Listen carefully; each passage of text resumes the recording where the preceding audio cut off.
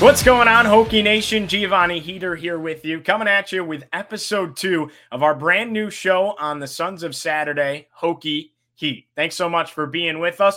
Went ahead and attended Virginia Tech football practice yesterday and had a great time. They give us about 20 minutes to view things. A lot of just fundamental drill play, not a lot of scheming going on, not a lot of one-on-one opportunity to really see any true offense versus defense. There was one-on-one setup between the linebackers and the tailbacks in the passing game coming out of the backfield. But other than that, just a lot of simple fundamental drill play, but still gave us a nice sight at some of these players and everything to look out for. So I think the biggest thing to start out with on today's quick little segment has to be that the captains were announced yesterday after football practice. Brent Pry came out, let the entire team know who the captains were going to be for the 2022 Virginia Tech football campaign. And here's your list.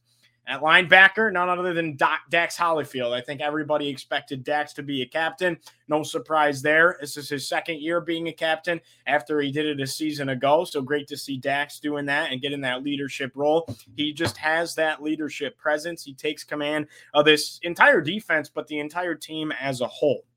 Second, your starting quarterback, who was just named a couple of days ago, none other than Grant Wells. And he looked fantastic. He looked sharp at practice. Again, a lot of just drill play, but fundamentally sound. I mean, he looked like he had the best touch on the ball. He had the fastest spiral. I mean, he just kind of had the complete package. Didn't really get to see him run around a lot, but he looks like he had the best, the strongest, the most accurate arm. After that, it's Chamari Connor, safety, and I don't think there's any surprise there. He wore number 25 to start out last season against North Carolina, so that just goes to show the kind of leader and the kind of player that he is, and he carried that all throughout last year, and he's come in with a big chip on his shoulder, ready to go this year as well. So has completely bought into what Brent Pry and this coaching staff has to offer, and Chamari Connor is awarded a captain's position. On the offensive line, Silas Danzy. I mean, a lot of these are going to be – I don't think there's any surprises. I think these are the perfect captains for this football team. No doubt about that. He's the leader of that unit.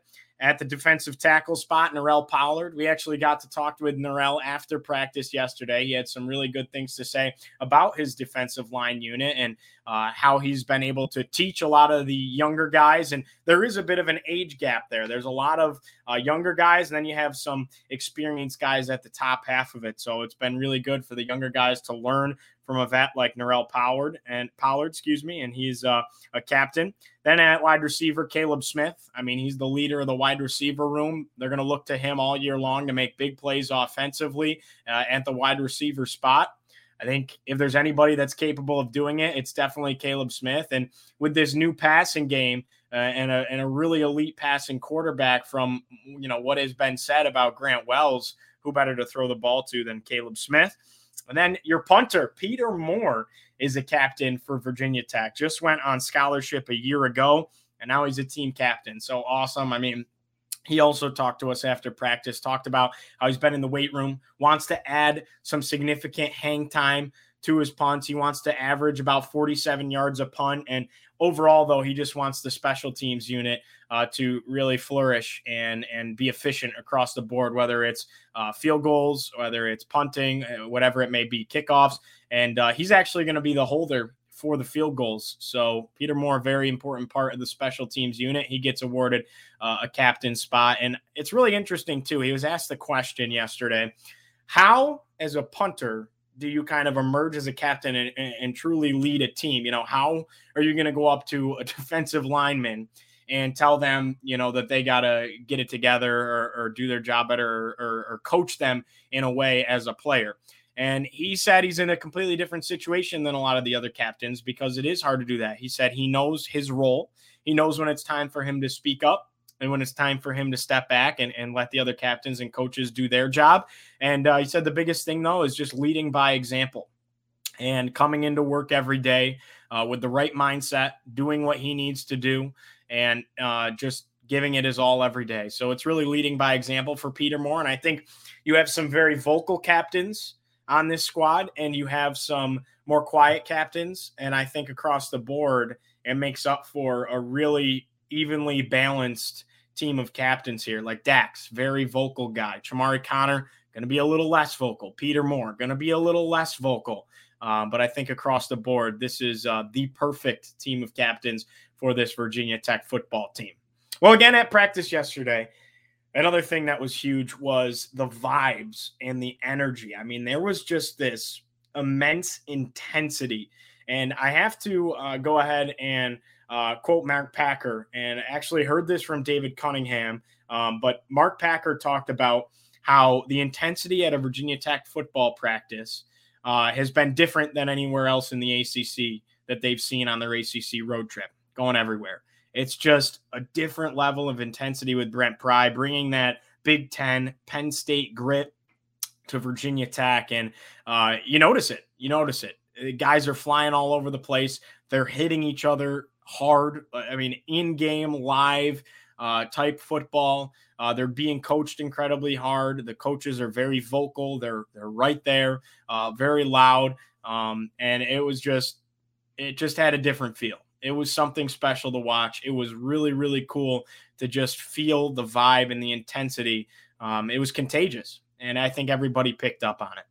Another thing to talk about, 5 guys that stood out to me yesterday attending practice. I think number one, you have to start out with head coach Chris Marve.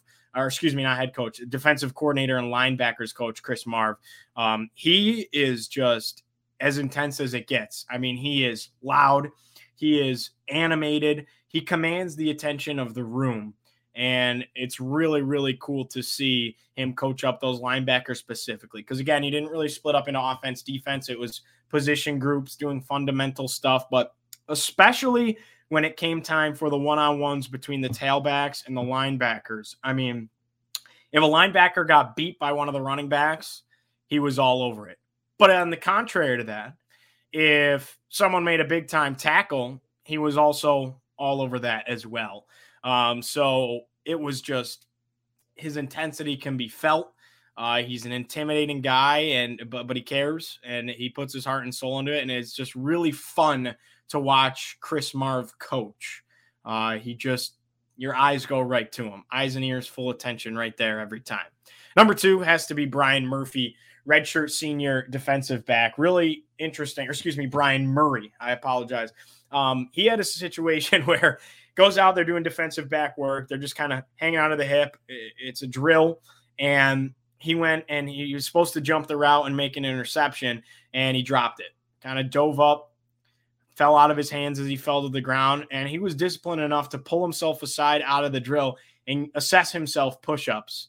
And we put that out on Twitter. The video's out there because he dropped an interception before he got back in line and did it all over again. So he really stood out for that. The redshirt senior looked good. He looked poised, but that alone just kind of really stood out. I think number 3, Grant Wells. I mean, there's not enough good things you can say about this guy. Those balls were on a rope. He had some touch on the deeper passes. They didn't really air it out too much. But, I mean, he just looked like the best quarterback out there as far as his arm talent. Granted, that is all that we saw. We didn't see them run. We didn't see them even face a defense. It was just routes to wide receivers. But he did have some really nice touch on the ball, but also had some speed behind it as well. And the spiral was very, very tight. Next, you go to none other than Jaden Keller, the redshirt freshman linebacker. He had a deflection that was really impressive. He was very, very physical at linebacker, and he is a big dude, let me tell you. 6'3", 223. He's a presence. He's a force. And he's just, for how young he is, I think a very bright future. A possible big spot in the rotation for linebackers in the years to come. So he just stood out with physicality, made a couple of really nice pass deflections when they were coming out of the backfield with that one-on-ones with the linebackers and the tailbacks. So he really stood out. And then number 5, I have running back, redshirt freshman again, Kenji Christian, 6'2", 207.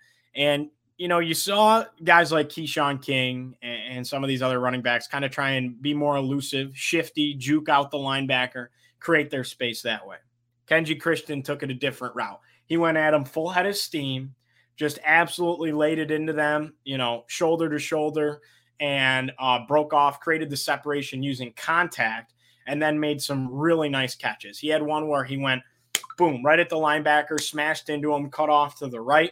the ball comes, it's a one-on-one, and with a guy draped all over his back, probably pass interference, he goes up and he's able to suction cup that football to his hands and pull it down for a really nice catch. So Kenji Christian, the redshirt freshman tailback, really stood out, and he's got great size. I mean, true power back type size, 6'2", 207, and, only adding to that frame in the weight room. So Kenji Christian stood out at practice. And it's kind of cool to see a lot of these guys that aren't necessarily in the starting rotation, right? Like Kenji Christian, obviously a little lower on the depth chart, not even in the 2 deep really for running backs, definitely lower than that.